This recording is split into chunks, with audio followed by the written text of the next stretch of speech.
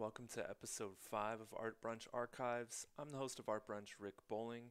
Much of the show works well as audio only, but there are times when we're referencing images on the screen. We host these archives wherever you get your podcasts, as well as YouTube.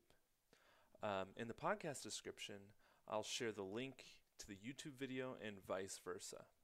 Lastly, before we learn about Drew, please take a moment to like and subscribe. If you want to watch these talks live with our community, I've included the links to our Twitch in the description as well. Drew Nikonovich earned a BFA degree from the University of Missouri-Columbia in 2016. His work employs analog photographic processes as well as computer simulations to deal with exploration and experience in contemporary culture. He's exhibited both nationally and internationally. In 2015, he received the Aperture Portfolio Prize and the Lens Scratch Student Prize. In 2017, Nikonovich completed a one-year residency at Fabrica Research Center. His first photo book, This World and Others Like It, was co-published by Yaffe Press and FW Books in 2019. It was awarded a Juror's Special Mention at the 2019 Paris Photo Aperture Foundation Photo Book Awards. He now lives in the United States in St. Louis. He works in St. Louis as an artist and is the photography technician at the Sam Fox School of Design and Visual Arts at Washington University. Drew found us on Twitch and said he was interested in being a guest on Art Brunch.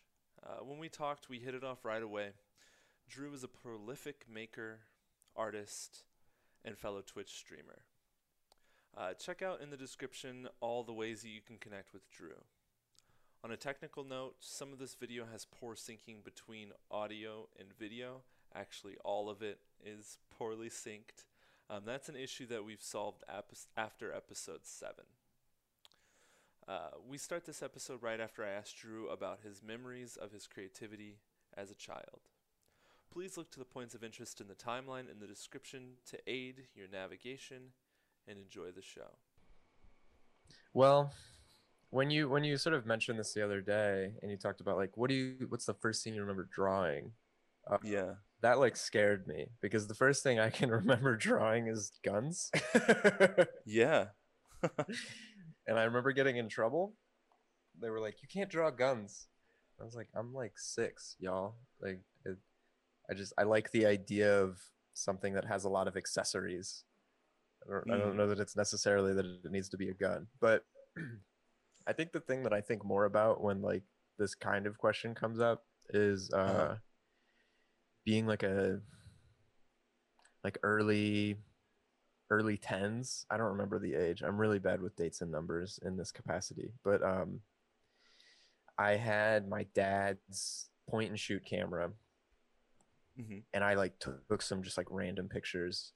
And there's one in particular that I didn't take, but he took of me standing on top of a sand dune somewhere in I want to say Michigan. Okay.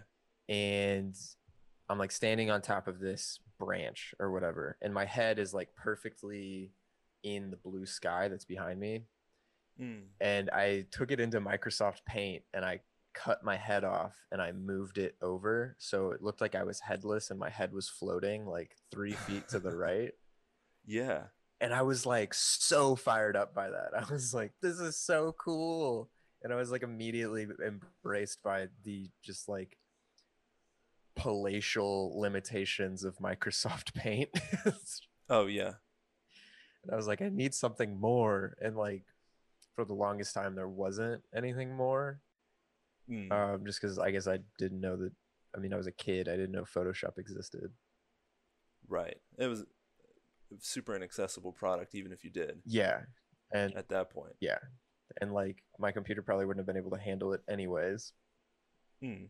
But I remember that and like that very clearly leading to me begging my mom for my first camera. Uh-huh. Um, but yeah, I remember like these. I did a couple of them, but it feels like I did so many. But I think it's just because like when you first start making things in a way that's exciting to you, like it feels like you're doing so much more Hmm. before you get Mm-hmm. into like formalized art school. And it's like, by the way, you're doing like 1/10 of what you ought to be doing. Yeah, not even the bare minimum. Yeah, it's like, hey, it's really cool that you did that one, but like, can you make 20 more next week Right. before we hang for crit on Friday? It's like, oh, okay, yeah, I think I can do that.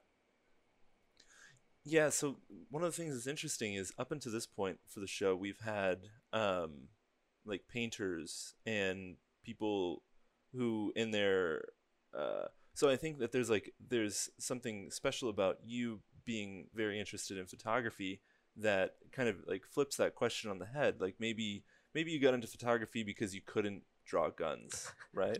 Like like maybe that was a good transition for you at an early age. But did you have a drawing practice?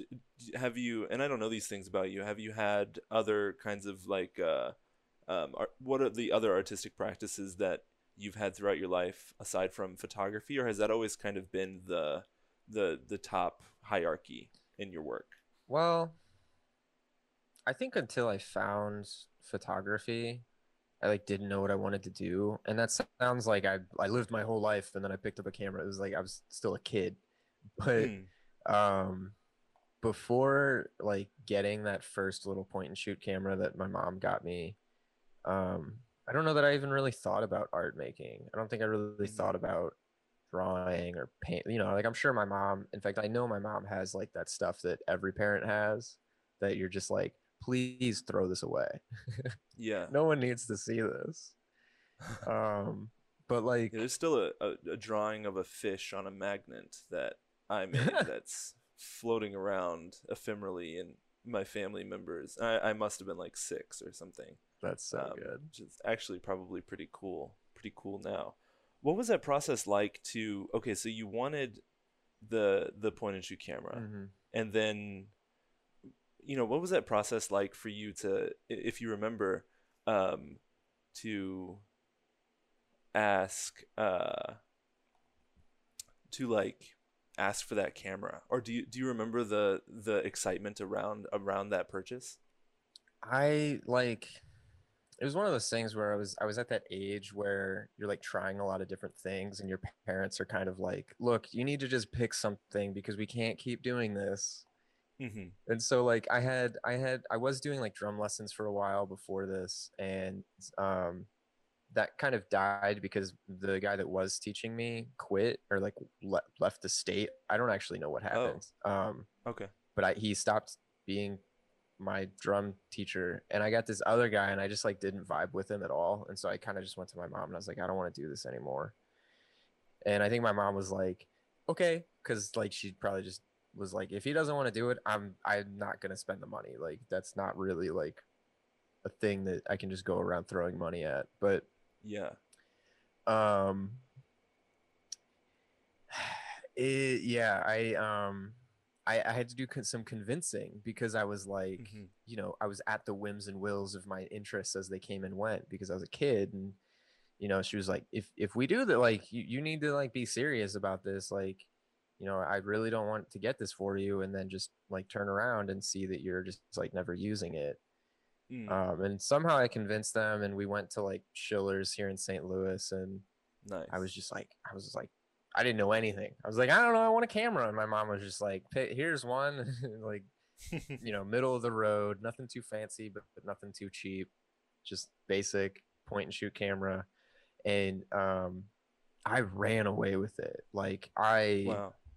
that was, so my birthday's in May. I got that for Mm-hmm. Christmas.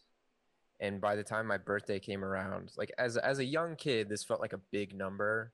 I had made like a couple thousand photographs on that Mm, little point and shoot camera. And so I was like, I got to this point where I'd learned a lot. I had taught myself all this stuff and I'd done all these things. And I was just like, I need something more. Like I had this energy. And so like I somehow managed to convince them to get me like a DSLR for my okay. birthday 5 months later. Oh wow, that's a really quick turnaround It time. was like I don't know. I mean, it was one of those things where it felt right in every way, and I just like absolutely felt completely in love with it, just like super enamored by the prospect of like image making. Mm-hmm. And like, I think it was those little things leading up to it, like photoshopping or Microsoft painting my head off of my body. Like I sort of it was almost like I had sort of fallen into this universe of possibilities, and I saw the potential to explore it like ad nauseum, and I was like, I Mm-hmm. need to do this. And Mm. I do think to some extent I kind of have an obsessive personality, and so like Mm-hmm. I latch on really hard to certain things, and like letting that go is very difficult for me. And so I think that my mom just sort of thought, okay, I mean, you're making a lot of pictures, you're clearly doing a lot, and like I was posting them to this website that doesn't exist anymore. And so she got to look at what I was doing, and Yeah. she was like, this is extracurricular and you care. I Yeah. should foster this. That's great. Yeah, Chris Griffin 522, welcome to the stream. Hello, welcome. Um and yeah, so I can imagine, and I don't have children of my own. You don't have children of your own. No. Yeah. I imagine that it is like a really difficult dance of like wanting to support your child, but also like recognizing their whimsical nature. Yeah. But then I also think about like like her, the decision making process of actually getting you that first one and then seeing it blossom into this practice in such a short amount of time was probably like really really encouraging experience, for her to see as well. Yeah, I think she especially found it really exciting and was like happy for me to have found something, because like this is also right around the time that um like my parents were like starting to get divorced, and there was, like all of Mm, that like tumultuousness happening. And so for mm-hmm, me to like, and that's probably part of why I latched onto it so hard, is because it was like this thing that I could control. mm. And so like all of that wrapped in together, it was for her, I imagine, to some capacity, just kind of like this is like an outlet for him, and honestly Mm. he probably needs that right now. Yeah. How old were you when this was going on generally? Oh I god. forget. It was high school. I got my DSLR early high school, like Okay. freshman year So probably. that's like 14 maybe. Yeah, something like that. I Okay, was cool. like Yeah. 13, 14. Yeah, that sounds right. Those are the years of like true turmoil, I think. Yeah. Like the beginning of like actually understanding what turmoil is. And life is kind of full of turmoil. Mm-hmm. But I don't think that I think that parents do, sometimes a good job at keeping the child away from turmoil.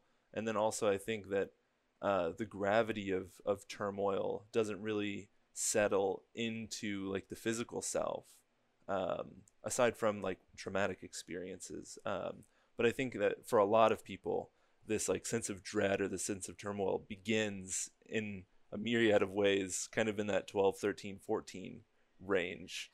Uh, Yeah, I think so yeah. too. I think it's like, everything's changing in every way. Hmm. And it's just like, what do you do with all this like energy and all these things and these changes? And I think that's also probably part of why like that's around the age that people start sort of being like, my parents suck.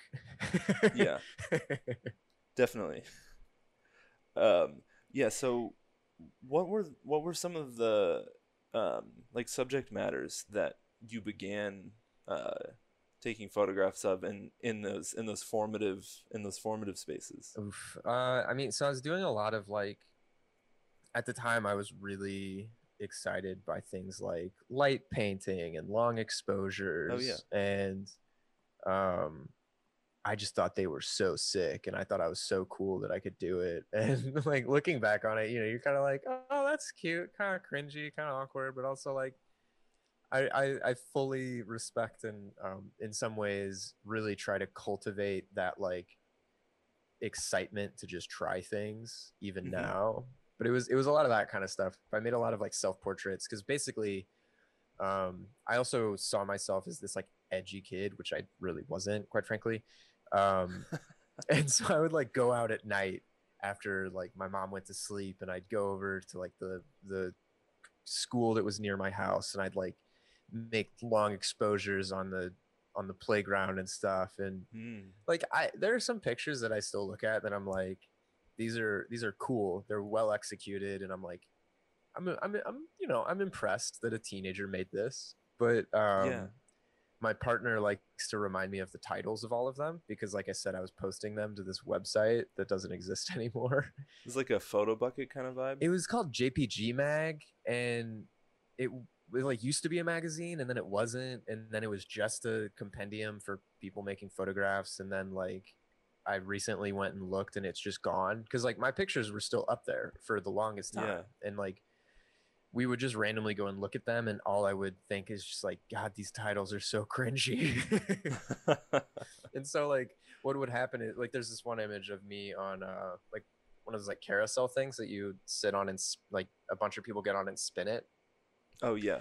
And Uh-huh. I made this picture of me on it, and the camera's on the other side, and so like the background is just like bands of light, and it's like, kind of teenager, kind of high school art, but it's also like kind of rad.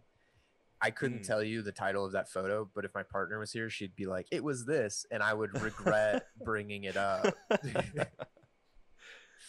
It's like a diary, like some of these early technological social medias or expressions, I think occupy a similar space to what a diary would be, Yeah, like a journaling practice. um, and I think one of the reasons I don't have a strong journaling practice is because I do not ever want to be confronted any more clearly with the cringe of my current life. Because it just keeps going. It's kind of infinite, infinite cringe. Um, yes and but that's no. yeah. I don't You know. think you're out of your cringe stage? No, I mean, no, don't get me wrong. Like, I'm sure in 10 years, I'll think about some things I did now and be like, what were you thinking, you fool? Mm, right. But I But maybe also what you like, were saying, I don't yeah, know. I is kind that it's of, important. yeah, I think like, well, two things. I think, I think it's useful to have that to think back and look back at. I mean, Yeah. Hmm. obviously, if it's sort of to a fault, then don't do it. But like, I think about it more in terms of like an art practice, Hmm. like kind of like you're getting at, like maybe you don't journal. And actually, what I thought you were going to say is this: I thought you were going to say, like, maybe you don't journal because you're like making work instead. Mm-hmm. And I kind of think that way, at least as like a photographer. I can look at pictures I made 4 years ago, and I can sort of be like, okay, okay, and like, you see some of the stuff you do, and you look back and you're like, yeah, that was never gonna pan out. Mm. Which in some ways is sort of the equivalent of being like, wow, this is kind of cringy. I really liked long exposure as well at a similar age, and I think we were born the same year, so it may have been something trendy taking place at that time, or uh, something that was happening because of the internet. I also found myself really interested in it, but what I think is particularly relevant to our conversation is you spoke about kind of those early explorations with uh, digital manipulations of photographs, Yeah. and then when I ask you the subject matter of the photography from nearly the beginning of your experience, you were manipulating these photographs using like light techniques, like the light painting technique is like a form of manipulating the image because it's not there. Long exposure starts to manipulate the image from the place that it's taken, which in some senses seems obvious because those are the things that you're interested in your work. but it's also a nice connection between this early photo manipulation and then manipulating the hardware of the camera using long exposure and light, and then to kind of where your work is exploring in some facets of your work now, continuing that manipulation process. Yeah, totally. I feel like what ultimately, once you find the words to kind of use for these kinds of things, it's kind of easy to draw that line where you sort of go, okay, you were manipulating images, and then it was sort of an I think the way I would describe it is like an exploration of the possibilities of like what can be done with a camera and time. Hmm. To where like now, at least like with This World and Others Like It, my previous project, there's a lot of different things going on. There's not necessarily like what I would consider genuine image manipulation, where I'm like compositing photographs and like taking things from over here and putting them over there and stuff like that. But there Mm-hmm. is still this amount of like what's possible, like what can be done, like where can I point my camera, and what kind of transformative process can the image go through by making an image a certain way, or like sort of taking advantage of a certain perspective or technique, or and just like personally as kind of a both an artistic endeavor but also as like a personal endeavor with photography, kind of questioning where I can push those boundaries when I Mm-hmm. make new images and I make more images. Mm.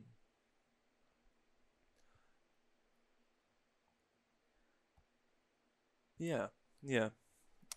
And that goes really deep into all of the methods of interacting with the camera, even to the extent, I think one of the projects that you created or made or participated in was actually making physical cameras Yeah. as well. Yeah. Yeah, I mean, that's sort of it's that's sort of like its own thing, but it's also like super related. Like Mm-hmm. I started, so basically like to give the full kind of progression here, I was in college getting my BFA in photo, Mm-hmm. and I totally just like jacked up the system. I went to Mizzou with full intention of being a photojournalist. I was like, Uh-huh. I want to work for Nat Geo, blah, blah, blah. Like I had this very specific vision of what is possible as an image maker professionally. Mm-hmm. And, my family was sort of like engaging with that and sort of promoting and fostering that part of it, because they were like, we want you to be successful and happy. Like we don't know that how you do that with a camera. Yeah. Um, which is like I think a pretty standard conversation that happens with any artist in any media. Like your parents are kind of like, "What are you gonna do with this? How's this gonna Yeah. play out?" And so my vision was like, "Oh, photojournalism," and I had Mm. been on like the high school newspaper at the same times that I was making these like photographs in high school and stuff. And so when I got to college, I took like a photo class, like an art photo class, and I just like threw everything away. Like it just flipped everything I thought I understood about like what's possible as in photography, both professionally, artistically, as an industry, and Mm. everything. And it was just like throw all that away because you have no idea what you're talking about. And very quickly, Mm-hmm. I was like, I don't want to be a photojournalist. Like it's very clear to me that I want to be an artist. Yeah. And so um, because I transitioned from photojournalism into the fine art track, I kind of like skipped a bunch of the foundations courses, because Mm. rather than going into like art school with the intention of being an artist and them saying, okay, here are the foundation courses you need to take: 2D design, 3D design, beginning painting, like, the usual stuff that you take at like a liberal arts college experience.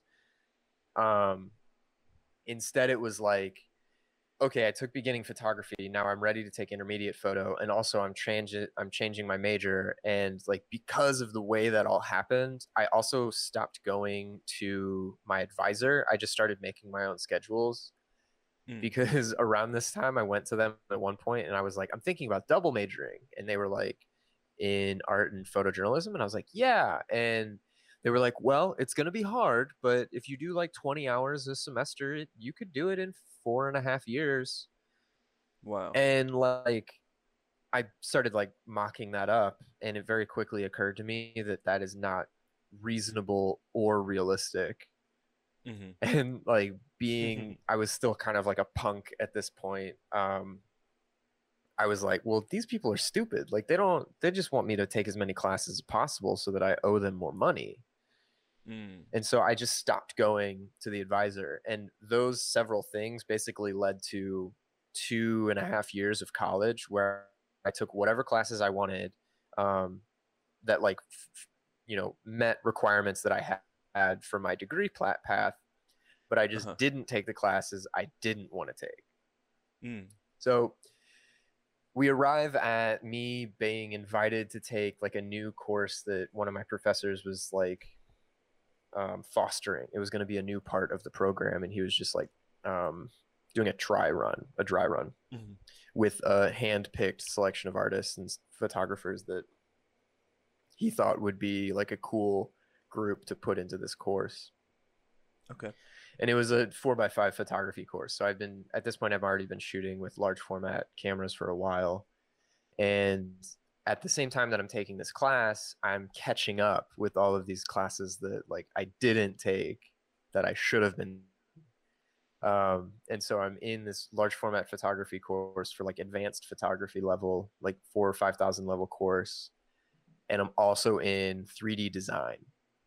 Okay. And so I'm like, I'm making these like, foundations level assignments, but I'm like running away with them because my mind Oh is yeah. like, super fresh with all of the newness of like really thinking more conceptually and more seriously about like individual pieces and things. Mm-hmm. And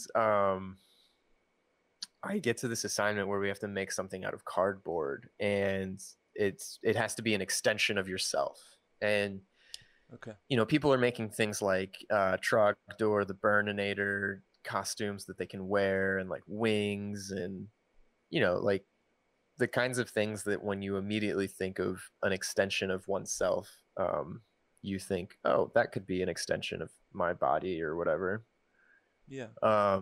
And I like somehow managed to make my way around to like this really lame, but also an argument that I was really committed to making, which was like, Mm-hmm. well, a camera is the extension of my arm. Like, and there's probably like 300 famous photographers who have said some like really lame version of that. But I was like committed. I was like, no, professor, this is what I want to do, and I will, whatever criteria you give me, I'll meet it just so that you let me make this instead of like wings or something. Because Mm-hmm. kind of like, you kind of like alluded to, or at least we collectively did earlier, where like in some ways photography works for me because I'm just like, I could foster these talents, but I just like, I don't have a lot of inherent artistic ability like with the hand, so to speak. Mm-hmm. And so photography worked really well for me because it was more about organization and less about like tact with hand on Okay. paper. And so I didn't want to make something that had, curves. I wanted to make something that had edges. I see. Yeah. And I also like, I took a couple engineering classes in high school, and so like, there were all these different things about photography that excited me. It wasn't just Mm-hmm. making images. It was like the apparatus itself I found really fascinating. Mm-hmm. So my professor pushed back hard. She was like, this doesn't really fit the da da da da da. And we went back and forth for a while, and she goes, if you can make a cardboard 4x5 that works, then I'll let you do that for the assignment. And I was like, Oh. okay, bye. And I made a 4x5 out of cardboard that worked. That's Um, wild. it didn't work well, Uh-huh. but it worked, damn it. And I walked into the Yeah. critique with a print and a negative that I had made with the camera. Uh-huh. And it was like this like real quiet little middle finger to the teacher because she sort of pushed back on it every step of the way. She'd check in, she'd be like, how's it going? And I'd be like, well, I have this part done, but now I'm working on this part, and then I need to make the bellows and da da da da da da. And like every step of the way she was just like, maybe do something else, da da da da da. And I was like, I'm committed. Like, do you not see the energy I have about Yeah. this? Right. So, and long story short, I get a B minus, and it's like, wow, okay. I mean, I made a functional camera out of recyclable material, but it's cool. You must have really hurt her feelings.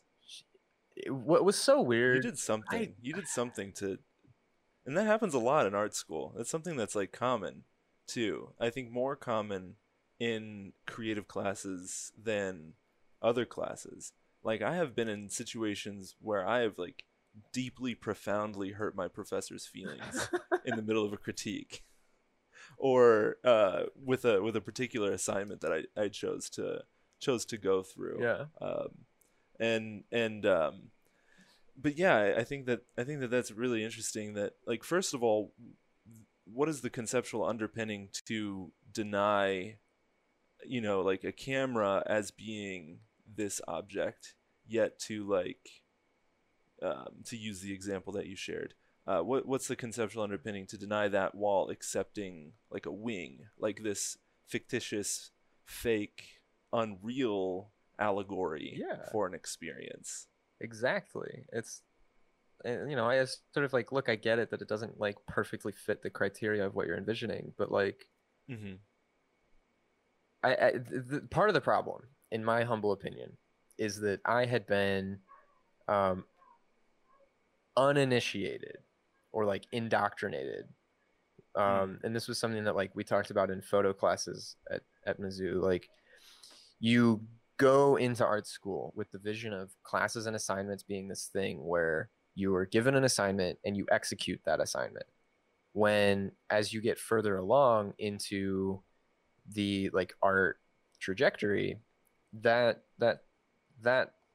structure slowly shifts to you are given space and time and you need to make decisions about what you're doing and why you're doing it. Mm-hmm. And so I think that part of the issue was that I had already been um, deinstitutionalized. That's the phrase that we, or the word that we would use. And I had already like totally given myself over to being given time and space and making my own decisions and reasons. And I think that her vision of the assignment was a lot more like limited in scope because it was meant to be like an introductory course. Mm-hmm. And I think that like at this point I had already proven myself to be a bit of a hassle because every assignment I would have these like crazy ideas and I damn it, I executed on them every single time. Like I Mm-hmm. didn't ever not turn an assignment in. I didn't ever skip class. I wasn't the like I'm better than this because I'm further along. It was more like Right. this is something I need to do. I'm going to do it in a way that makes me happy. Yeah. And I think that she just like really didn't like that. But I Huh. think deep down she knew that she effed up when she gave me that B minus because at the end of the semester she changed it to an A plus. And I was like, Wow. it's too late. You've hurt my feelings. Yeah. Because at this That's a point I also like strange, don't like care about the grades, you know? strange kind of like shameful method of yeah. Wow. Well, Yeah. I think that those are the strong and powerful experiences that can take place inside of art education. And though strong and powerful for you as well as for the instructors kind of engaging and confronting their own styles and um, I think about education. Somebody's teaching for 5 years. The students that are coming in the fifth year are so much different than the students that are coming in the first year. Yeah. Not to mention like the individuality between each of them, but it's this like rolling system of trying to stay on top of that. Um, Yeah, and like I feel like that's something that's kind of difficult to do, and like there's so much adaptation involved in that, and I think some people just don't do well with that, you Yeah, you know? kind of get into a groove, especially in those early ones. I had a creative strategies class that I took during my second go at art school, which also didn't work. but um, but yeah, the it was I was so unhappy to be there in some ways because I spent a year in a foundations program at Kansas City Art Institute, and like we, we went through hell there. Yeah. So then we had this creative strategies class that I needed to take at Webster, and really came in kind of bummed to have to go through that experience just to like tick some box off. Yeah. Uh, but it was like one of the more pivotal times of exploration for me in just like returning to the fundamentals, like returning to the basics and being able to express these ideas through all of these like very simple fundamental conventions. Because I tend to complicate things, continue to complicate things. It was a really good reminder to simplify things. So those classes have a great role. I did want to move over to some of the work that you're making, Yeah. um, and share those. Those images that you sent me, you mentioned that they are uh, some of the newer works that you've been working on. Is this a part of a series that you're engaged in, or is this just some of the newer things that are taking place? Um, I don't really know. Um, Mm-hmm. so for a long time I thought I was working on a project that I'm calling this I Know What I Saw. Okay. And I think really what that meant or means now is that that is a phrase that I'm like using as a prompt as I navigate image making. Okay. And so it's like I kind of just try to embrace sort of a yes philosophy, which is like if I have an idea to make a photo, I stop myself before I can talk myself out of the idea and I Mm. just go and make the image. Mm-hmm. Um, but for a long time, the idea of I Know What I Saw was sort of founded in this community that I'm really fascinated by of people who think that the Tasmanian tiger isn't extinct. Okay. And the jury's out. Tasmania is a big place. There's a lot of places that it could be hiding, and like um, maybe it's out there. I'm not going to sit here and act like I don't love the idea romantically that it is still out there Mm-hmm. because I do love that as an idea. Um, Yeah. and I love the idea of being the one to like get the photo, but that's like a different story entirely because ultimately what I realized pretty quickly over the past few years is like I'm not going to make it out to Tasmania soon, or at least like that's slowly becoming more of a reality as I like get more on top of my shit. But Mm-hmm. for a long time it was like, look, you can't just sit around waiting for the project to happen. Like you need to be making work. Like that like I think that for me personally, one of the most important things about being an artist is like finding consistency in the practice, even if you're not Mm-hmm. making exactly what you want to be making. Mm-hmm. So it started with that, and it was just kind of a prompt, and like in a kind of like lazy, lame way, I suppose you can kind of look at some of these images and sort of understand the idea of like I know what I saw, like a ton of birds or just like random things that I come upon. But like a year and a half ago, I almost cut my finger off, and then I sort of got thrown into the mix, got me starting to think about like broken things as well. And so Mm. now it was sort of like I know what I saw, but I'm also thinking about vision and like a change in perception because like now whenever I look down at my left hand, it like it's still my hand and it at this point like I recognize it as my own, but if I go and like watch videos or see photos of my hand from before the accident, I have this sort of like out of body experience Yeah. where I'm like, that's not me, but it is me, and it's like really peculiar. And so that's kind of gotten dragged into the project. But I think in a lot of ways, for now, I'm like at kind of the beginning of several projects, I think. Mm-hmm. And so what it's kind of becoming is just kind of an exploration of like where to go next, and really just trying to execute all of the different ideas I have. So like the third image is at St. Louis Art Museum.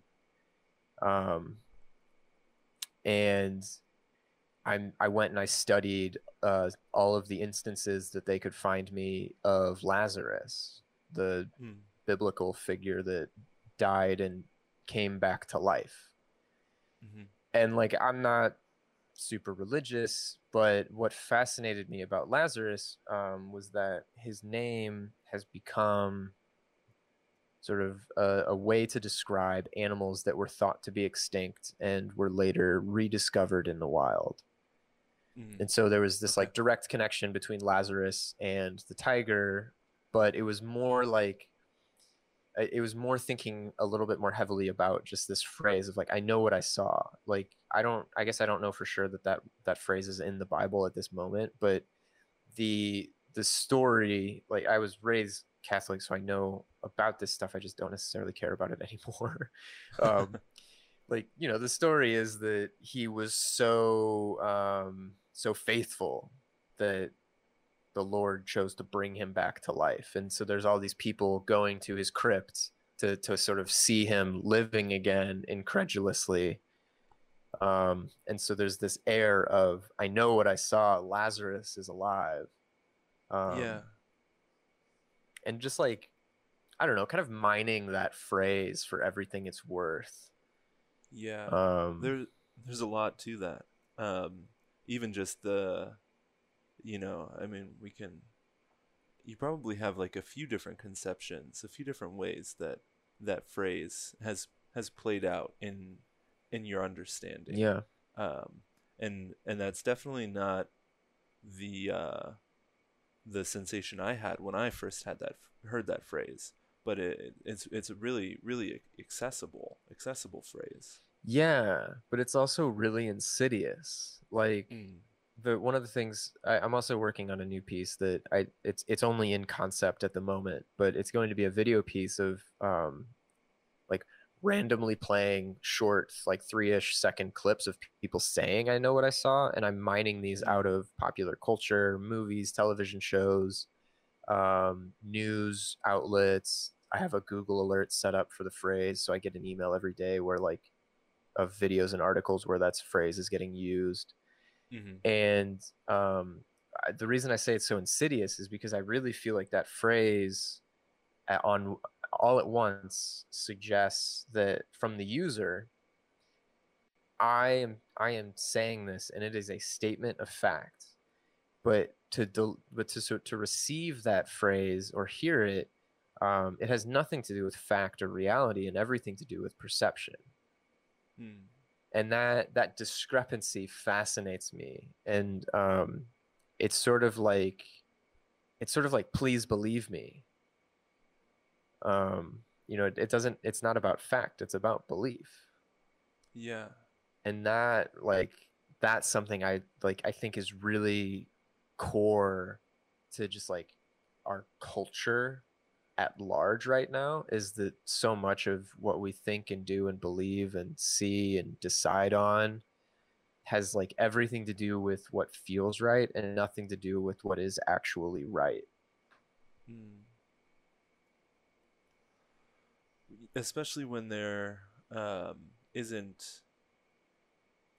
you know, that people are out and they know what they see. They see this, especially with the big C word, the COVID out there, uh, something that's invisible, right?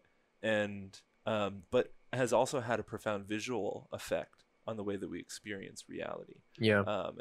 and how quickly um, it has become normal to anticipate the viewing of masks. I was in the grocery store the other day, and if somebody had shown me a photograph of what I was seeing,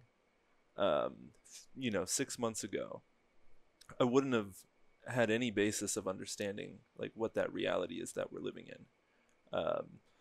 I'm connecting it to this idea of like there's this invisibility, and then that also has such a profound effect on the way that we're experiencing human connection, especially in public places. Um, yeah. That's where that led me. Yeah, and like, and what's kind of interesting about that is not only that, but if you had seen that photograph, like your perception of what that reality feels like would be so Mm, different. Like it's hmm you're at the grocery store. It's super banal. Like being there right now, Yeah, that's I think it's that's chill. kind of the sensation.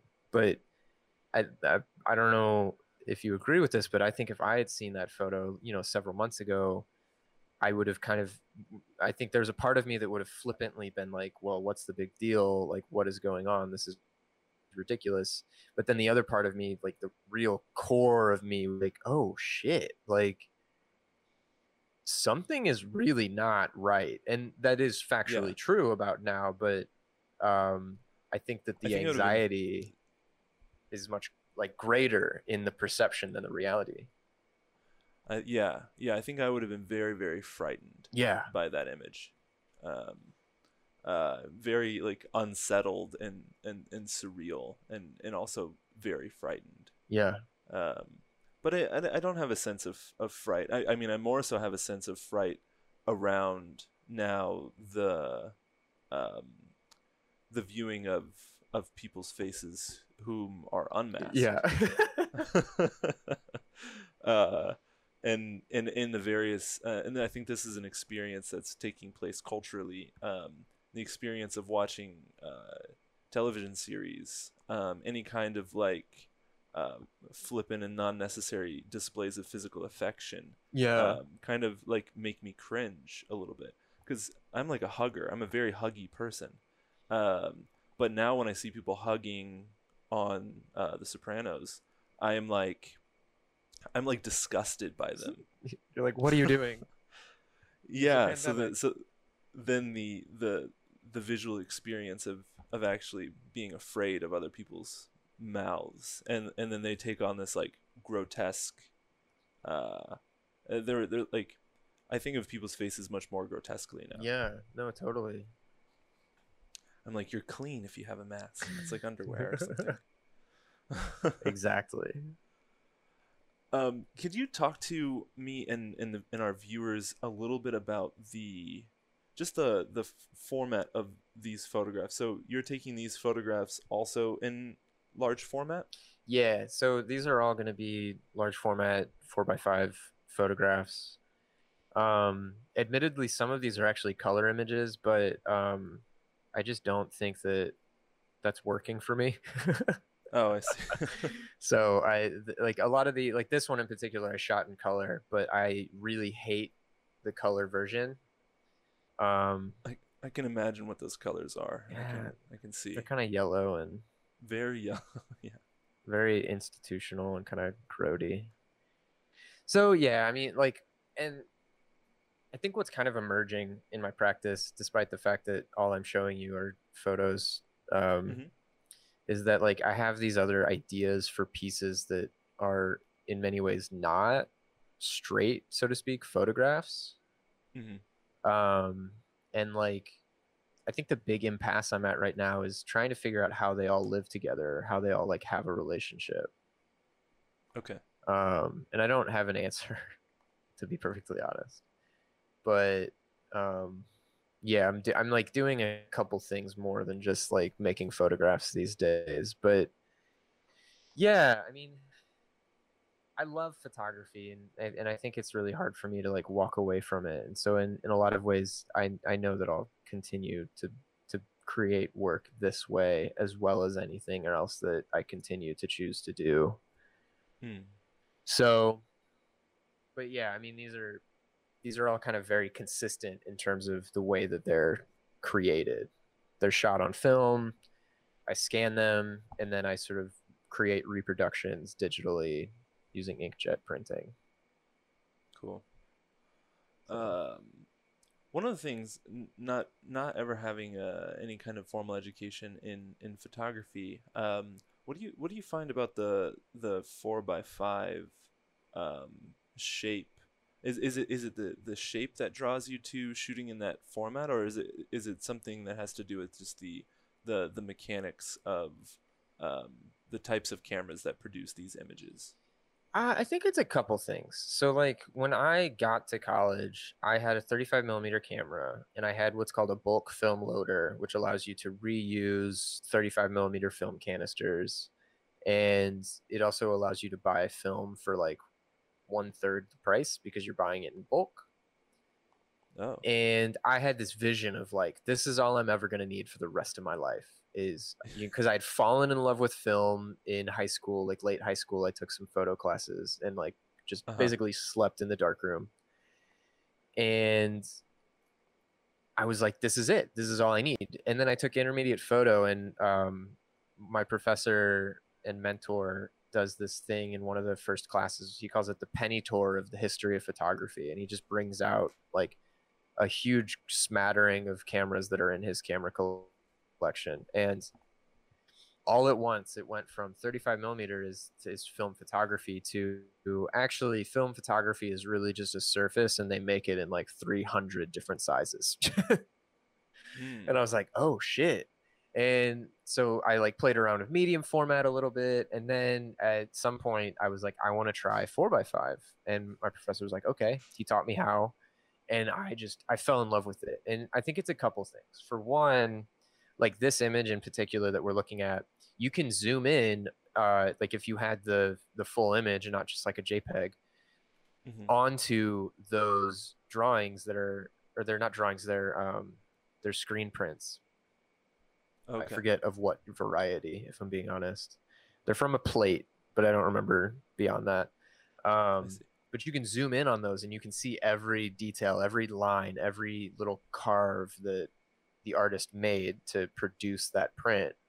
And you can Mm. read the description and the information that's provided beneath it. And so like Wow. that that quality, that integrity down to such a small scale was like really exciting to me for a lot Hmm. of reasons. One of which being that you can print these images super large. And that's like, there's something really satisfying, especially if you're kind of like a photo geek, about big prints. You can put your Yeah. face on them and you can just see everything. And so that really excited me. And then the other part of it was it's a fundamentally different way of making photographs. So like when we make Okay. pictures with our phones or like a digital camera that like is handheld, there's sort of there's a dexterity and a quickness that you can adopt where the you can just very quickly make images. And with a 4 by Yeah. 5 in most cases you have your tripod and you have to get out your camera and you have to unfold it and you put it on the tripod and you attach the lens and then you focus and you meter, and like it becomes more of a ritualistic type experience rather than Mm. what my professor would have called like a point and grunt type experience where you very quickly just like click and then you're on to the next thing. It's more like there's a level of you have to be kind of deliberate and Yeah. very like actively thinking about what images you're making, because oftentimes you're only carrying enough film to maybe make 10 images at any given time. Mm. Well, that makes this first image in the bundle um, much more clear. It's also much more depressing when you realize that like I know that there were about 10 times as many birds when I arrived, and by the time I got set up they had all flown away. Yeah. Yeah, the act of you being there and observing the situation fundamentally changes it too, Yeah, right? yeah, I mean, things change, and like that active viewing I think is a huge part of it, like me being able to sort of like arrive at something and sort of be like, okay, I want to make a photograph of that, and Hmm. living with that subject for a while, Mm. I think really makes you think a lot more sincerely and a lot more carefully about the edges of the image that you're producing and like really where things begin and end. Yeah. Yeah, and I noticed that as we um move through some of these images. I love edge work. You Yeah. know, the the bookmark in the bottom center of Hmm. this image just teetering over the edge of the table. Yeah. And like, And there are go ahead. these nature works. These I think these are like connected in some way. We have the fallen bridge here, right? Hmm. Kind of that's what it looks like. And then this like fallen fence. And there's these interventions, these like man-made interventions that are like falling apart or are in some level of disrepair. But then like this image here stands out as uh, not necessarily, you know, like a nature in disrepair, but nature be in disrepair? Something I think about a lot. Yeah. And like, I think a lot of these come out of, like I said, thinking about broken things because my finger is Mm. like crooked now and just kind of like jacked up. Yeah. And so like that really started to kind of emerge as this thing that felt really related to these other things I was thinking about was like, Hmm. a tree falls on this fence and then it just sort of lives like that for a while. Can I go and do something with that? Hmm. So, That led me to earlier. I wanted to ask you this question. I'm going to ask you it now. mhm. You were talking about how a it's like an out of body experience for you to see photographs of yourself um, before you had the accident with your finger, Yeah. and you might have just answered it in some ways, but I was curious about like the out of body experience. Do you feel that just as like a strict physical thing? Like there's something different about your body that like you know you used to have this one thing and that was your body. And then in the future there's this other thing that's your body. But then there's also this question that I have that I want to posit to you in that when you look back at that person before that accident took place, if you also have that out of body experience because you know that you hadn't experienced that pain and hadn't experienced that trauma, and that experience like really changed you, um, like emotionally or spiritually in some ways. Oh man. I feel like I feel like it's really hard to say. Like thinking about like who I was before, it was just sort of like I was this person who had human problems and human interests, and I like I think honestly what happened was like I now that I have this, it's like 90% of people that I encounter don't even ever notice it. It's relatively Mm-hmm. minor. It's there, but it's it depends. Um, but like I was actually telling my two friends this yesterday, and I end up talking to one of them about this kind of regularly because he's in medical school to become like a reconstructive plastic surgeon, so he can like help people with like cleft lips and things, and um, Yeah. because he wants to like help. He's not like he doesn't want to do like augmentation. I see. And so like we've talked a lot about my finger in that capacity, and what I told him was like there isn't a day that I don't think about it. And Mm. it's so hard to conceive of a world where like I didn't. And it was really interesting because my other friend who was there was like, I never think about my hands. And I was like, I don't think I did either. Like, why would you? I mean, Right.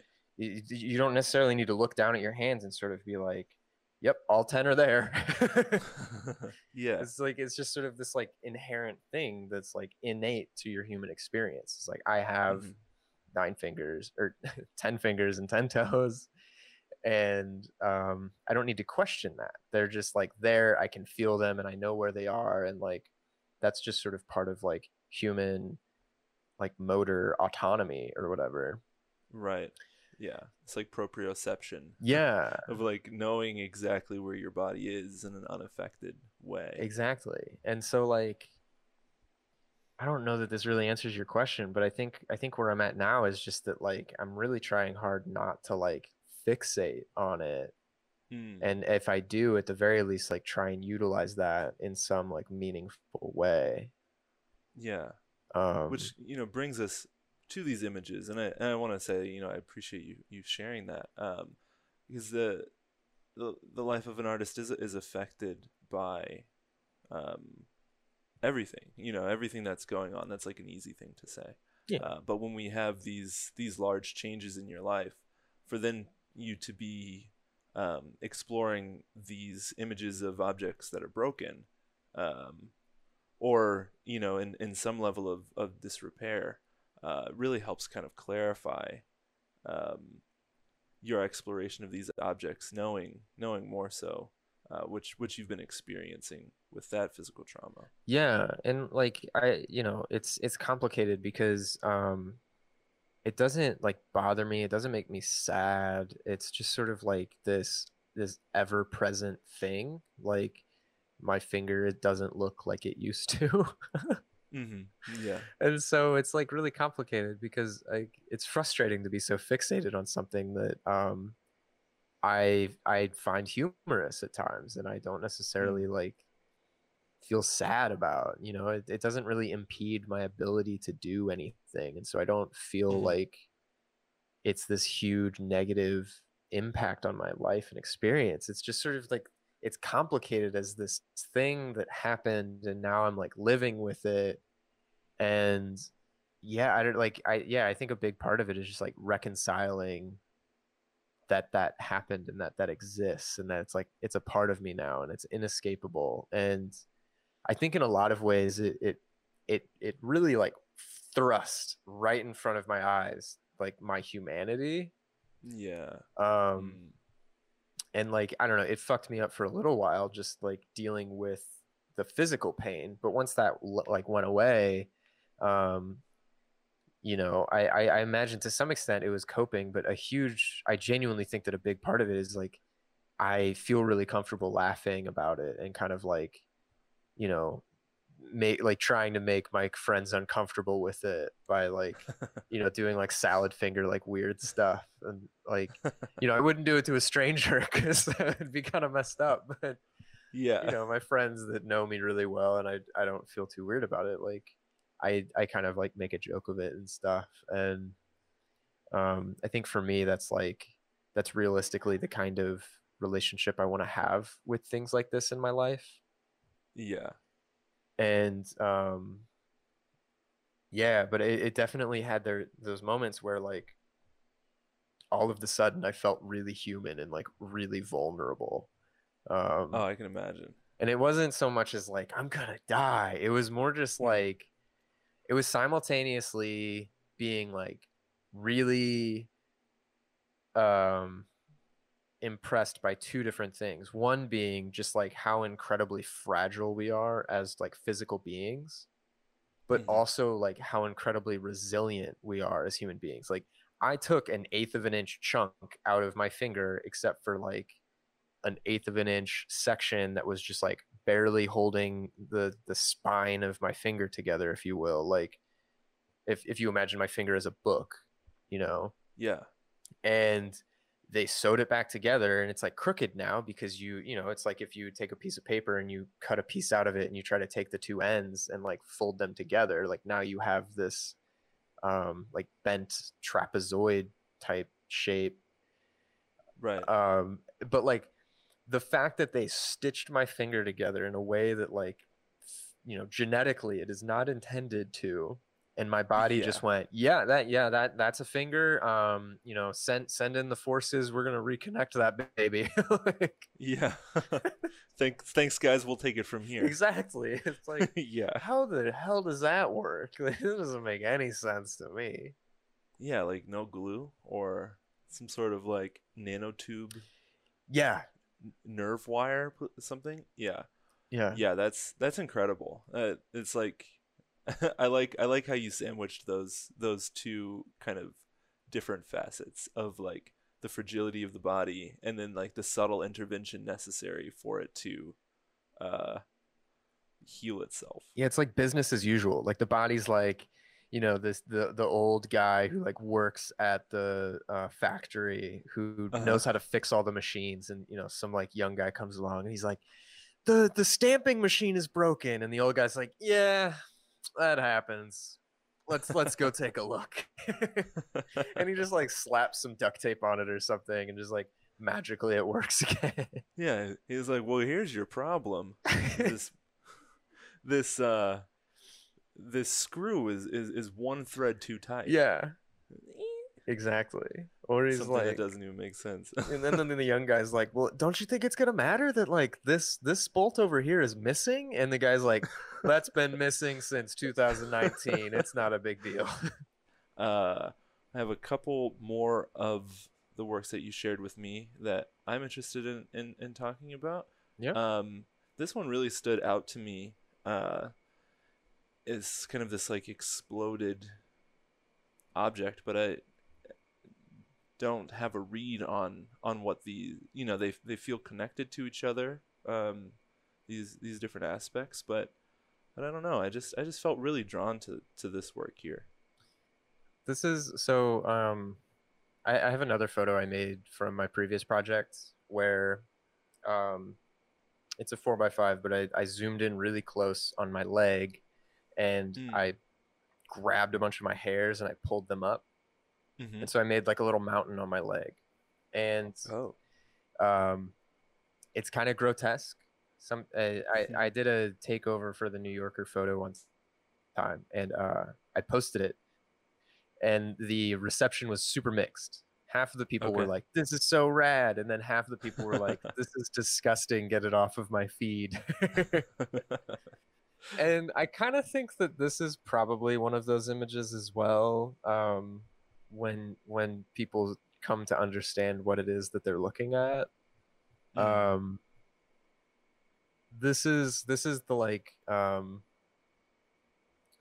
this is all the dead skin and like slough that fell off of my finger as it was healing. Mm. that I see. was like in a lot of ways telling. Yeah. Also, go It's ahead. like the concept's like a fine wine, It takes some getting used to. Yeah. But But it was that's really the same noise I satisfying that make. you It's chose the to same call it noise an I drink. exploded view. Oh yeah. Uh-huh. Because my finger did kind of explode. Yeah. Um, Quite the collection you got here. yeah, it's one of those things that like it's kind of gross to admit that I have chosen to keep. Um, My little screen popped up here and just moved the trash. you know, that's where that should be going. Um, No, I'm fascinated by it.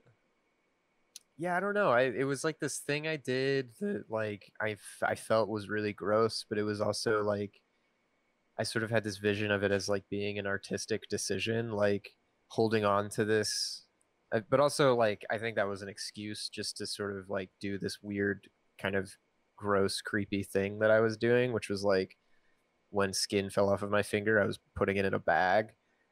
Mm, And the logic, for what it's worth, was like this is the end of my finger as it was meant to be. I see. And by like holding on to this, I think to some extent I was trying to like hold on to that as an idea. Like I didn't want to let go or like accept the fact that my finger was permanently altered. I see. So yeah. That makes sense. Um, One thing that I oh yeah, so and it sounds like you're kind of dancing around it as like was it this like compulsion that was taking place, and then this was a way to kind of like formalize that compulsion to collect these things, or I mean like sometimes there's just a sense of like I should collect this, and I should keep it for later because it's probably gonna work for me in one of the ways.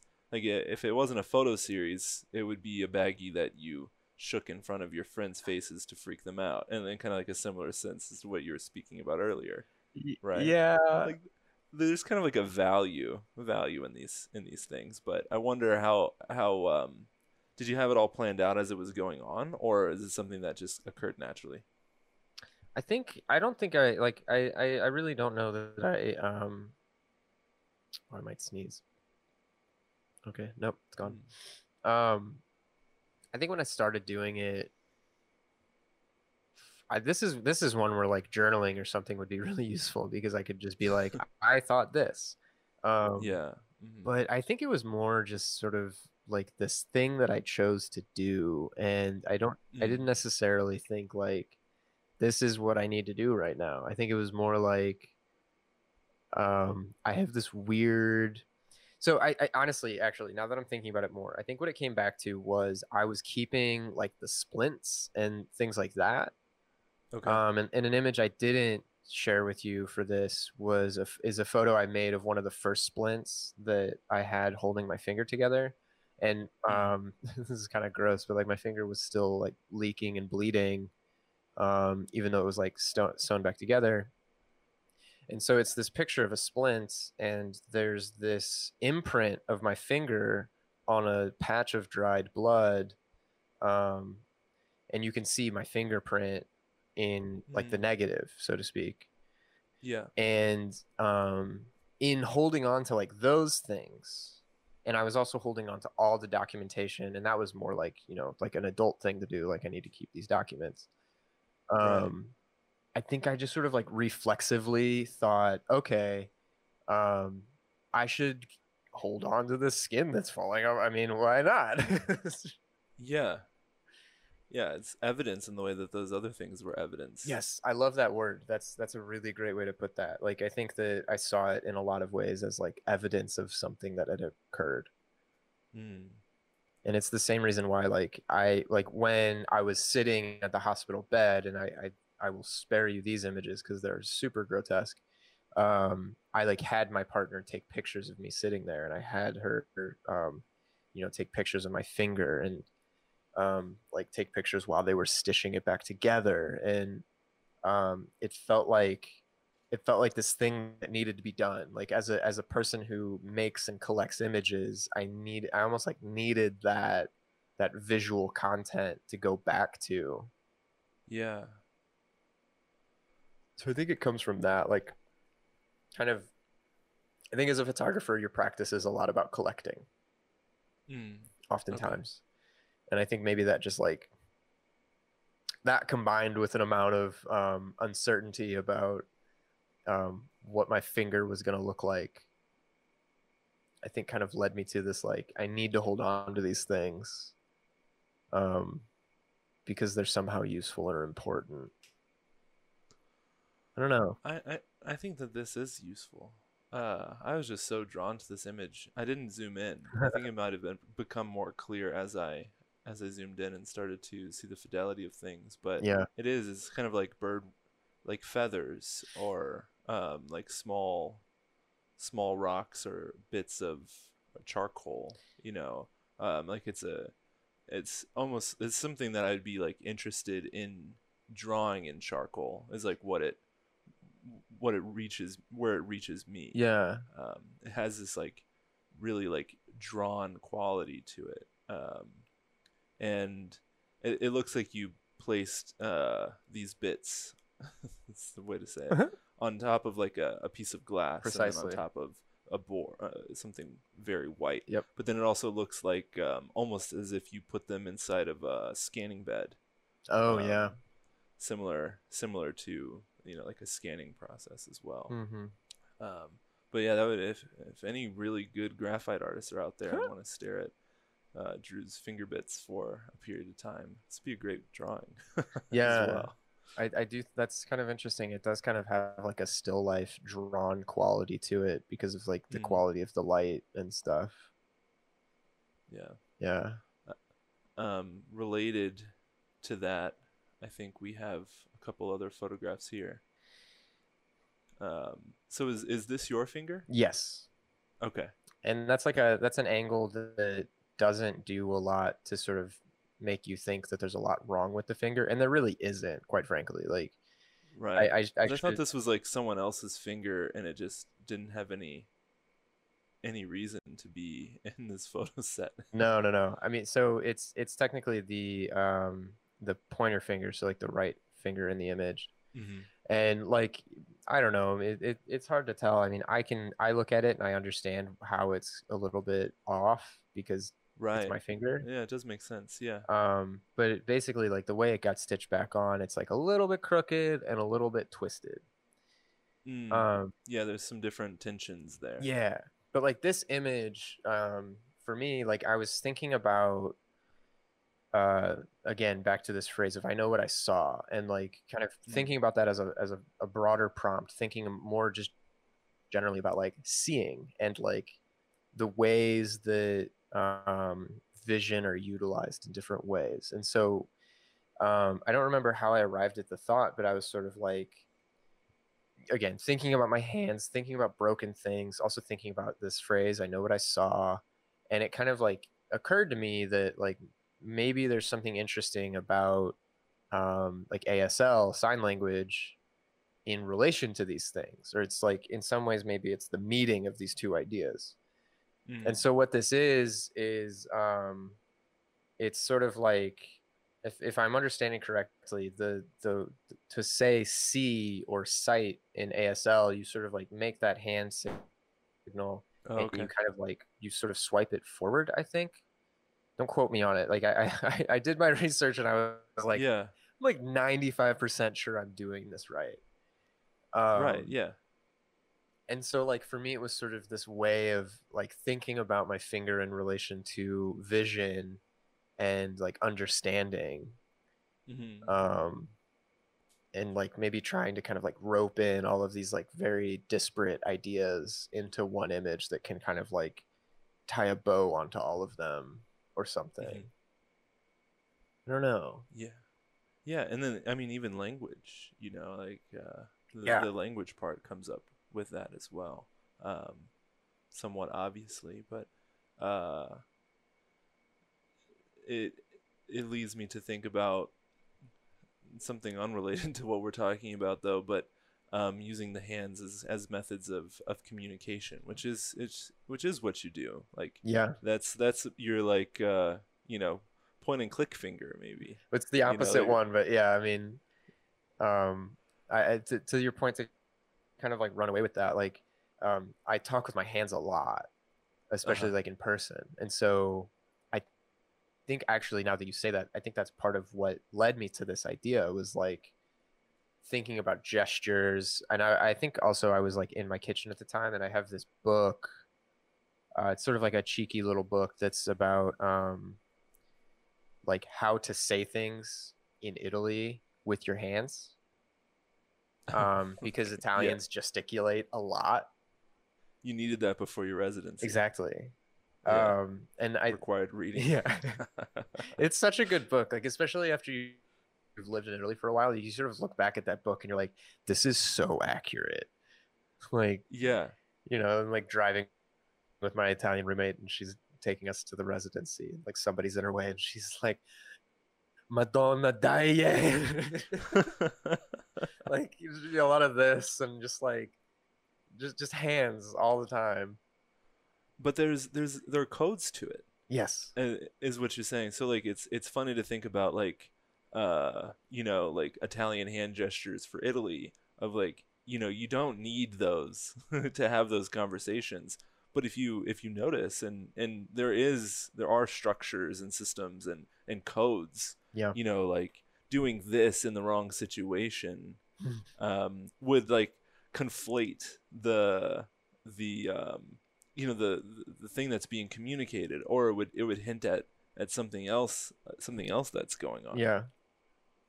which I find really fascinating. Yeah.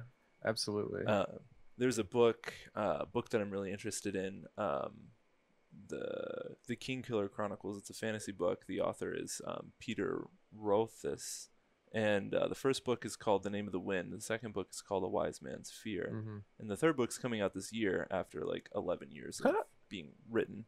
But there's a group of individuals inside of this fantasy world that they actually only emote through their hands. They speak, but they use their hands as the ways that they determine emotion, because they think that showing emotion on your face is uncivilized. And so they look at the other part of the developed world as very uncultured and very uncivilized, because they allow their emotions to control them through their face. Right? So they take their emotions and they focus it into different hand signs, different kind of like mudras, which I think is somewhat relevant in thinking about kind of like formalizing emotion through the hand, or formalizing language through the hand, which I think is a less visceral experience than having it like come out of your mouth. These words. Yeah, there's like a, I don't know if tact is the right word, but there's an amount of kind of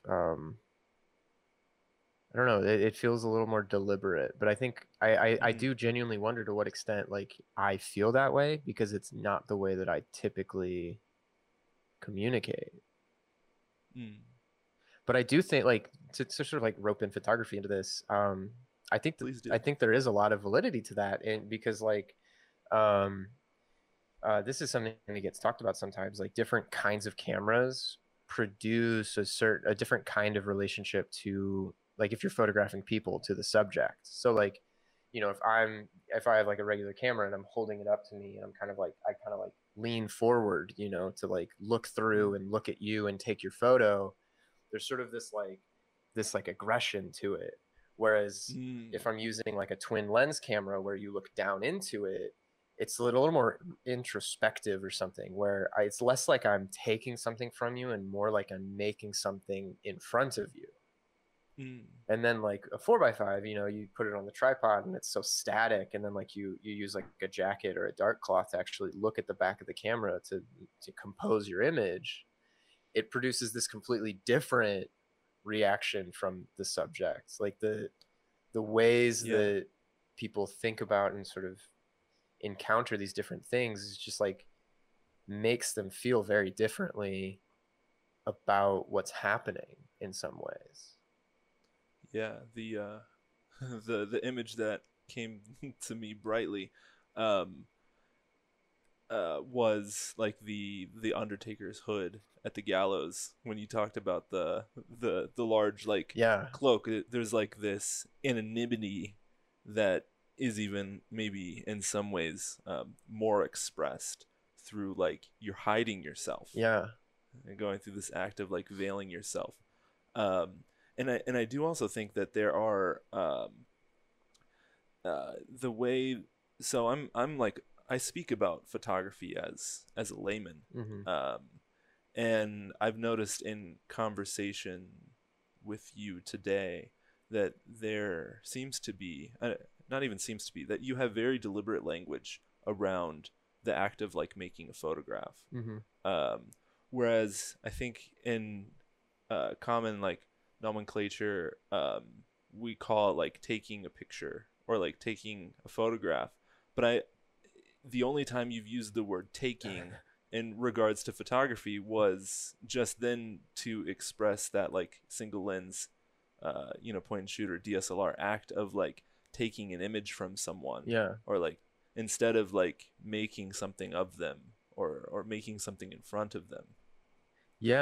I am actually like pretty deliberate about that, and I think it kind of varies. You know, sometimes I say making a photograph because I want to feel a little bit more highbrow.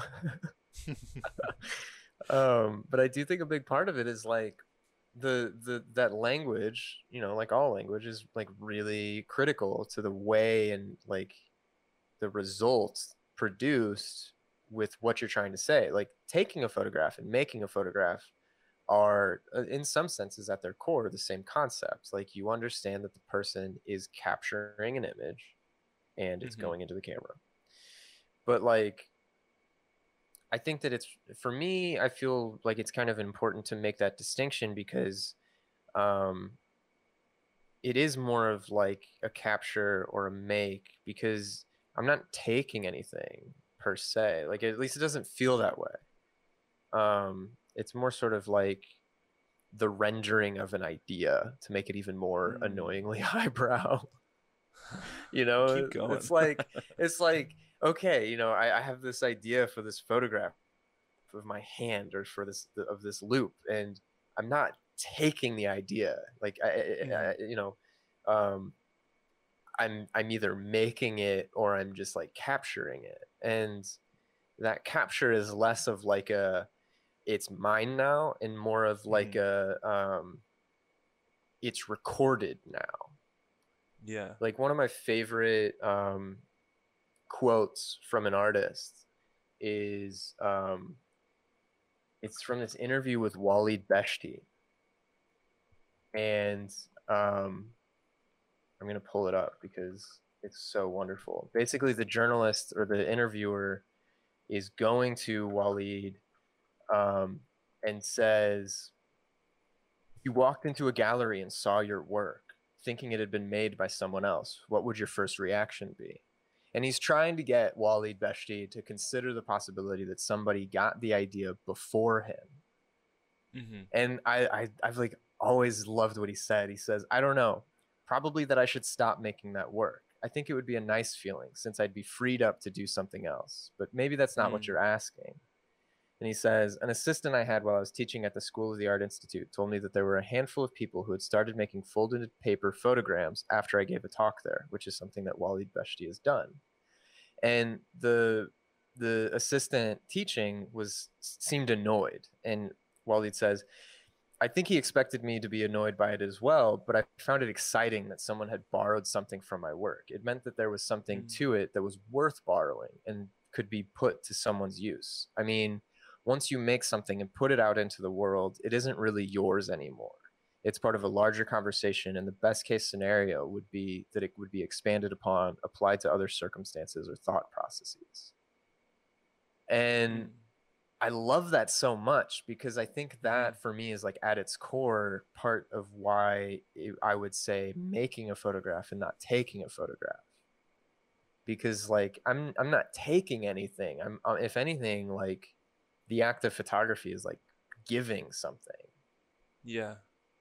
Um Yeah, I can attempt to be even more strange and pretentious than you think you were being right now. And in my world, it's this act of opening up. yeah, Um, and that's like functional and engineering, and it's opening yourself up, that's looking. And then, the obvious, the camera. It's not a capturing, it's an allowing. It's like an opening, for that particular light to enter into the body. yeah, absolutely. Uh, Yeah. so so we can be these strange, pretentious guys all day. But I think it's really valuable, though. I think it's so valuable what you're saying, um, because I've been in situations where photography has felt like, um, capture. Mm-hmm. I think that's something that is, being confronted in contemporary photography. Is are what are the ethics behind the making of these images? Are they captured images, or are these, consensual and done like with openness? Yeah. And I think one place where that's like really kind of coming to foot, and I think people have slowly been abandoning their post as like the artist. And that's one of the things I love most about that quote is, this very succinct little statement of, once you put something out into the world, it isn't yours anymore. Like, I Mm-hmm. love that, because like, for me, it's such a relief. Like, I don't have to be beholden to these ideas on a really like hardcore scale anymore. Like, Yeah. they existed before me, and they will exist after me, and I'm just sort of borrowing them for the moment. Hmm. And like I think a great place where you see this kind of abandonment and like really attempt to sort of address the like collaborative quality of image making is with Paul Sepoya, who like last year had a show at the Contemporary Art Museum here in St. Louis, Hmm. and he makes these like really incredible images in his studio with mirrors and curtains where it's really hard to tell where the image kind of like begins and ends because like Hmm. he's just so good at playing with the seams and the surfaces and the edges of mirrors and things. And he's often almost always photographing himself with lovers and friends. And so there are these like these bodies and appendages kind of coming all over around the images.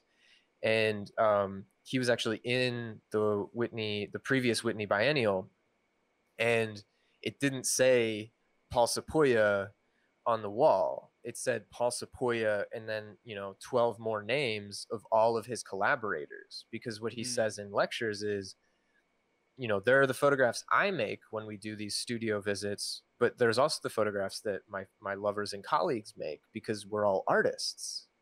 Hmm. And so like the him addressing that collaborative quality and really rejecting the notion that he was the sole creator, I think is like really powerful and really interesting.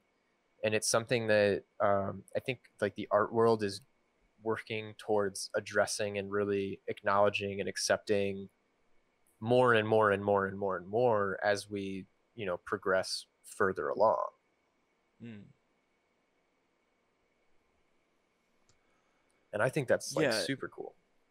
I think it is super cool. I think it in some ways there needs to be um, certain valves. I think that the way that we understand art and art making, a lot of the uh, a lot of the negativity, a lot of the trauma in contemporary art, a lot of kind of this like classic artist problem um, that has been loved over and over again by contemporary media is this sense of like the tortured artist, Yeah. uh, and that comes from a sense of responsibility outside of the bounds of what a human um, is actually capable of in some ways, and uh, like knocking down the monolith of the artist is in some places there, you know I think it's important to knock down the monolith. Yeah. Maybe somebody like Paul Sepoya is building other monuments to artists, or removing bricks that aren't structural, or maybe taking some bricks that are structural and placing them on this other pile that we're creating. Yeah. But creating that opportunity to reduce some of um, the frankly like violent energy of like dedication, or in some ways it presents as like honor and legacy, like presupposition that the artist has this mythical power. Yeah. uh, I think it's valuable for us to expand our own experiences of what we're capable of as artists, to get into places that are meaningful, to communicate with other people. Um, but like you said, like you aren't the sole. You're not, if you're the only person carrying this, uh, you know, tonnage on your back, it's gonna do things to you. Yeah. Yeah. And I mean, like to kind of take that to like a more sort of lower level, for lack of a better phrasing, place. I've lost what I was going to Oh say. yeah. Yeah, up in the clouds. um, but then maybe this image that we're looking at here, I think also is something that we wanted to talk about as far as perspective and magnifying and changing light. I think this talks a bit about maybe some of the ways that these glass objects manipulate light, and the ways that you can reflexively, like this is like this work here is kind of like a photographic study of an ecosystem. um, yeah. Yeah, I mean, I think it has a lot to do with all of that, and in a lot of ways, I see it as being super related to, like the picture of my hand, because it's a loop, it's an apparatus that helps you see, Hmm. and so it's related in that way. But in a lot of ways, like I really just wanted to make this photo because this is the loop I used for 6+ years, and I am like one of my favorite um well, I'll save that for later because I know you're going to ask me about it. But I think that I'm incredibly romantic and sentimental in a lot of ways, and in other ways, not at all. But like one of them, I think, is in photography. Like I have sort of a romantic relationship with like how I approach photography, right? Like, Mm. and I think that kind of emerges with things like photographing my dead skin. Like, I feel sentimental about my finger that I don't have anymore. Like I have this new different finger. And the Mm. loop like totally fits into that same criteria as like this object that I used to produce work that has gone on to be exhibited around the world. And it's now published as a photo book, and all of these things that were like these huge goals and these huge milestones that like I'm just absolutely over the moon that I have had the opportunity to produce and experience and go through. And like all along the way there was just this like little object that kind of hung out in the background and didn't really like ever get any notice, Hmm. but it like absolutely was critical to my practice. And Yeah. um, when it broke I was just like super bummed, and I felt like I needed to somehow memorialize the object in a way that I could like bring it with me into the future, even if the object has sort of lost its functionality. Mm. Yeah. Yeah, and um, what it reminds me of is just like materiality. So the that little guy was like never supposed to last forever. Yeah. Um, maybe there are objects like that that do last forever. Uh, and then there's a different relationship that can take place of like if that loop outlives you. Um, but like this one uh didn't. No. Definitely didn't outlive you. um I'm curious, you just said earlier you were going to speak about something, one of your favorite somethings that Yeah. I was going to ask you later, but I don't know what what question it is that I'm supposed to ask you at some point. So it seemed like it was relevant to you, so I'd be curious to hear what you were referencing. I think it's one of the like last 10 questions you ask, but I'll tell you Oh. anyways. Oh yeah, tell me. So one of my favorite descriptions that someone has ever given me of my work is they Uh-huh. said that the way that I approached like imaging things and like thinking about photography and the things that I photograph and the projects that emerge from those photographs is they described my practice as gleefully antiseptic. Oh. And I mean, the idea I think is to some extent there, but to kind of elaborate, um, I have this very clinical approach to image making. I like to clean things up a lot. Mhm. And I think you can kind of see that even just in this small selection of images. Like it's there is sort of in a lot of cases a clear sense of where the edge of the image should be, and that I've sort of limited the number of things available inside of the image in an effort to keep a cleaner, more sort of clinical aesthetic. But at the same Mhm. time, like when I give lectures and when I talk about my work, I get like really excited, and I have this sort of energy of like, isn't this amazing? And in some ways like that's a little bit at odds at with the way that my images look. Yeah. And so like it felt like this sort of ultimate compliment, like to call me both at the same time antiseptic, but also like filled with glee. And I was like, yes, that feels so accurate. And like, I want to like embody that and hold on to that. Yeah. Well, they're not opposite. Yeah. They're not mutually exclusive ideas.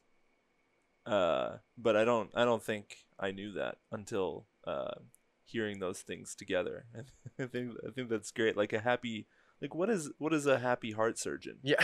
Um, like I'd prefer my heart surgeon be happy, but like it's kind of strange to think of wanting them to be professional and wanting them to be obviously very clean, very clinical, to be precise, but then like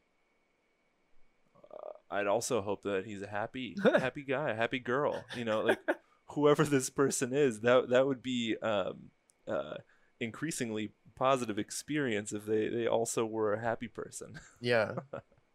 not just technically sound. Yeah. Like you want to go into a doctor's office that's like both clinical but also filled with energy. Yeah, yeah, that good stuff. Yeah.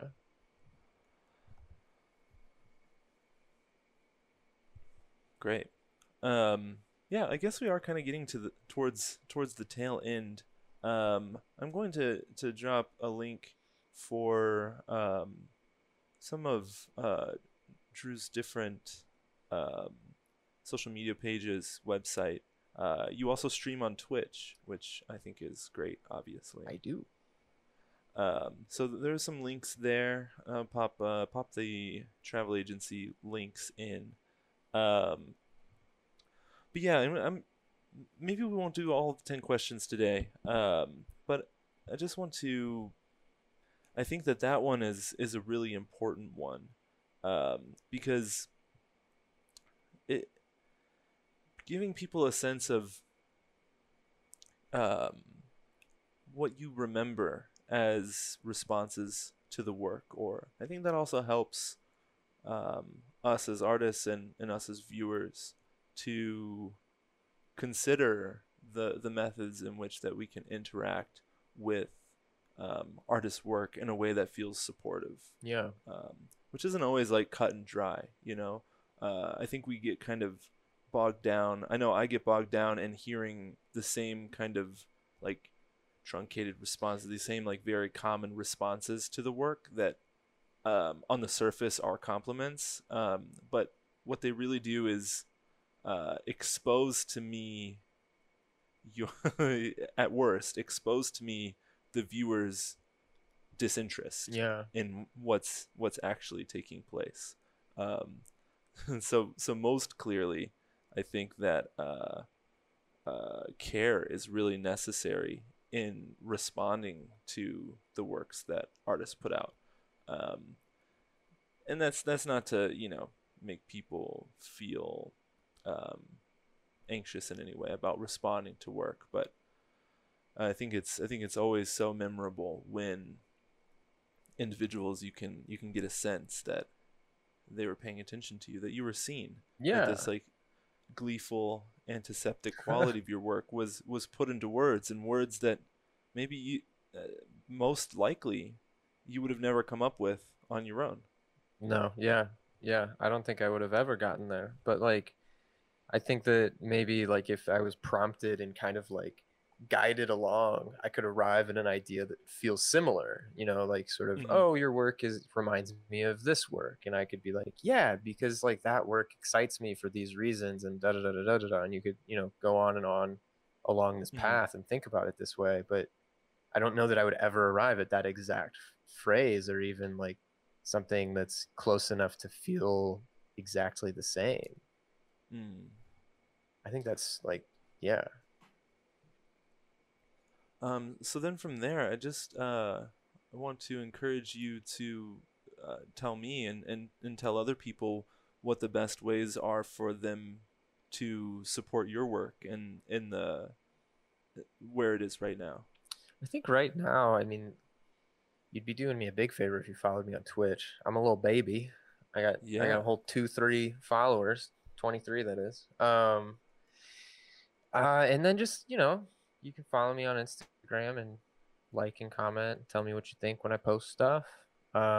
If you're like super into what's going on, um, you can support me on Patreon, and I do monthly studio visits, and I sort of talk my way through the decisions I'm making and the work I'm doing, which is, a lot more multifaceted than like just photographs like this.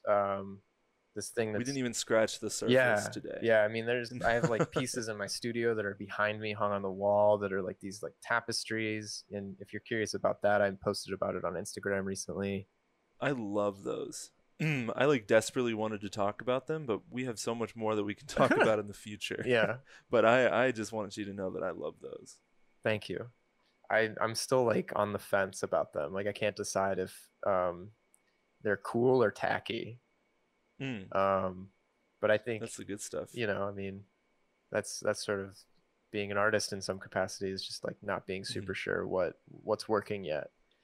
Um, but that's also, I digress, but that's also in part because I've only made like one and maybe almost two pieces, two tapestries. So it's like, how can you really have a sense of what's going on if you've only almost made two?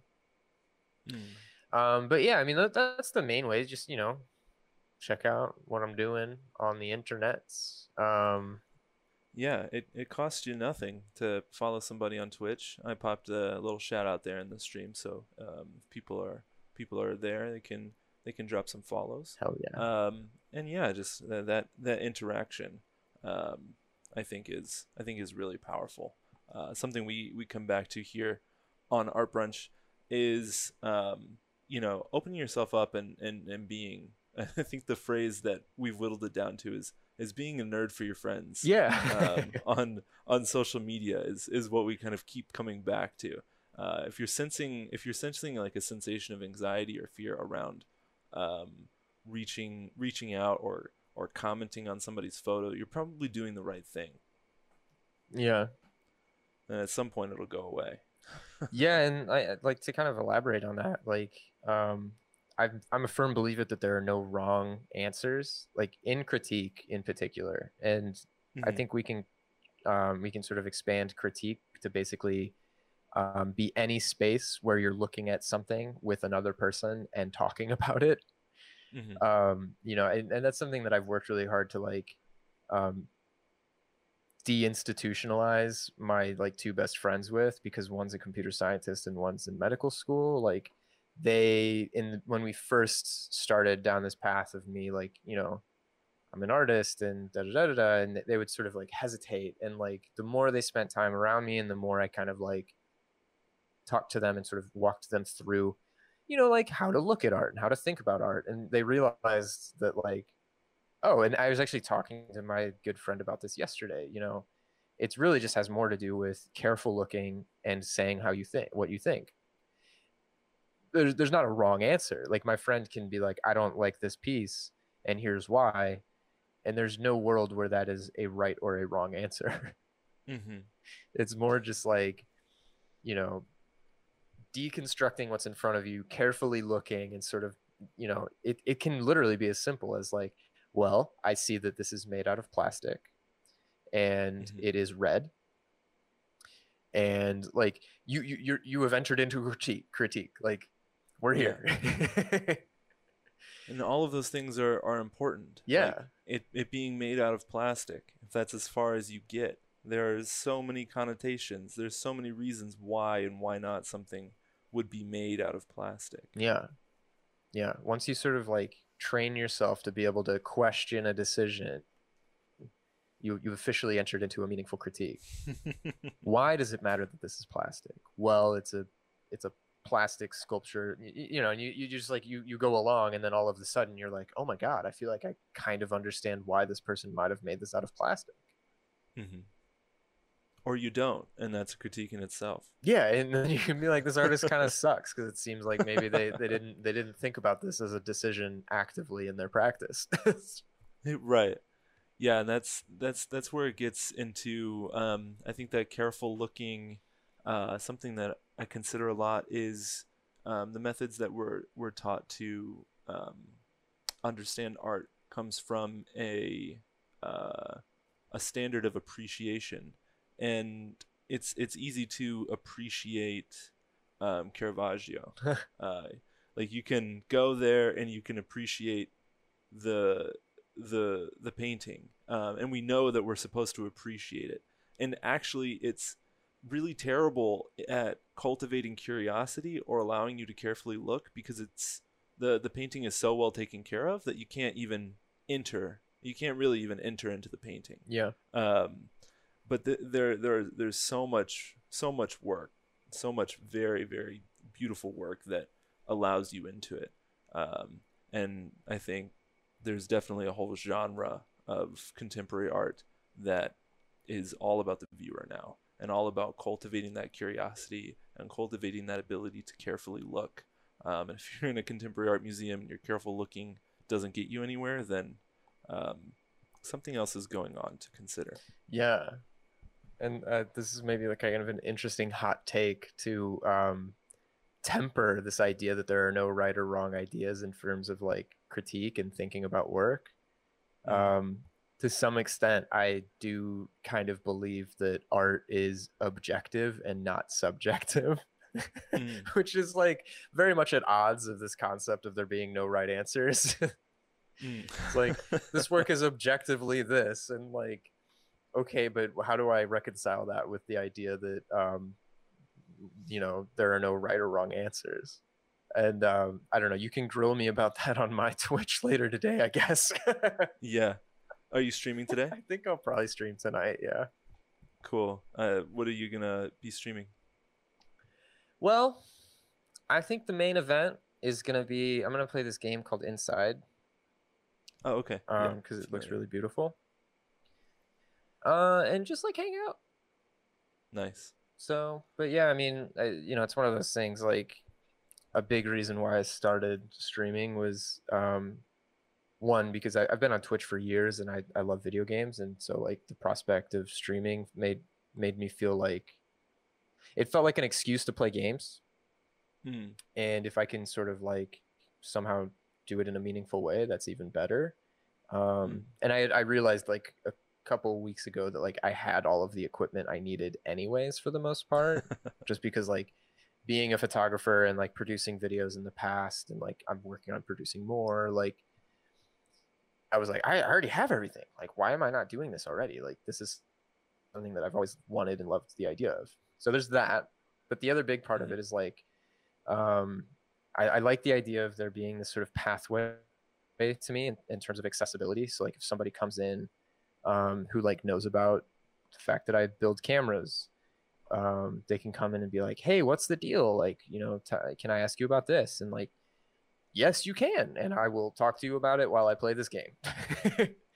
Nice. Or like, hey, I have this question about a piece you made. And I'd be like, yeah, let me pull it up. Let's talk about it. Like, yeah, I kind of like you're doing here on like on a broader scale with like a large group of artists. I like the idea that I can sort of exercise a space where I can, have my interests and do these activities and hang out with people and like give them an opportunity to share in those interests, but also on more of like an art surface or art level, we can have that same kind of engagement and conversation and openness where people can sort of be like, hey, this photo you made, I think it sucks and here's why. And like be like, all right, let's talk about it. Yeah, like I want to know why you hate my pictures. Yeah. So for all of you that hate Drew, definitely go follow him on Twitch and give him hell later today. Yeah, question all of my decisions. Cool. Well, I think that's a fun and interesting place to end the conversation.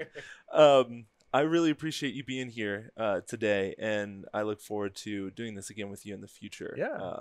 Because I think you got a really a great perspective that I still want to definitely glean and learn and grow from.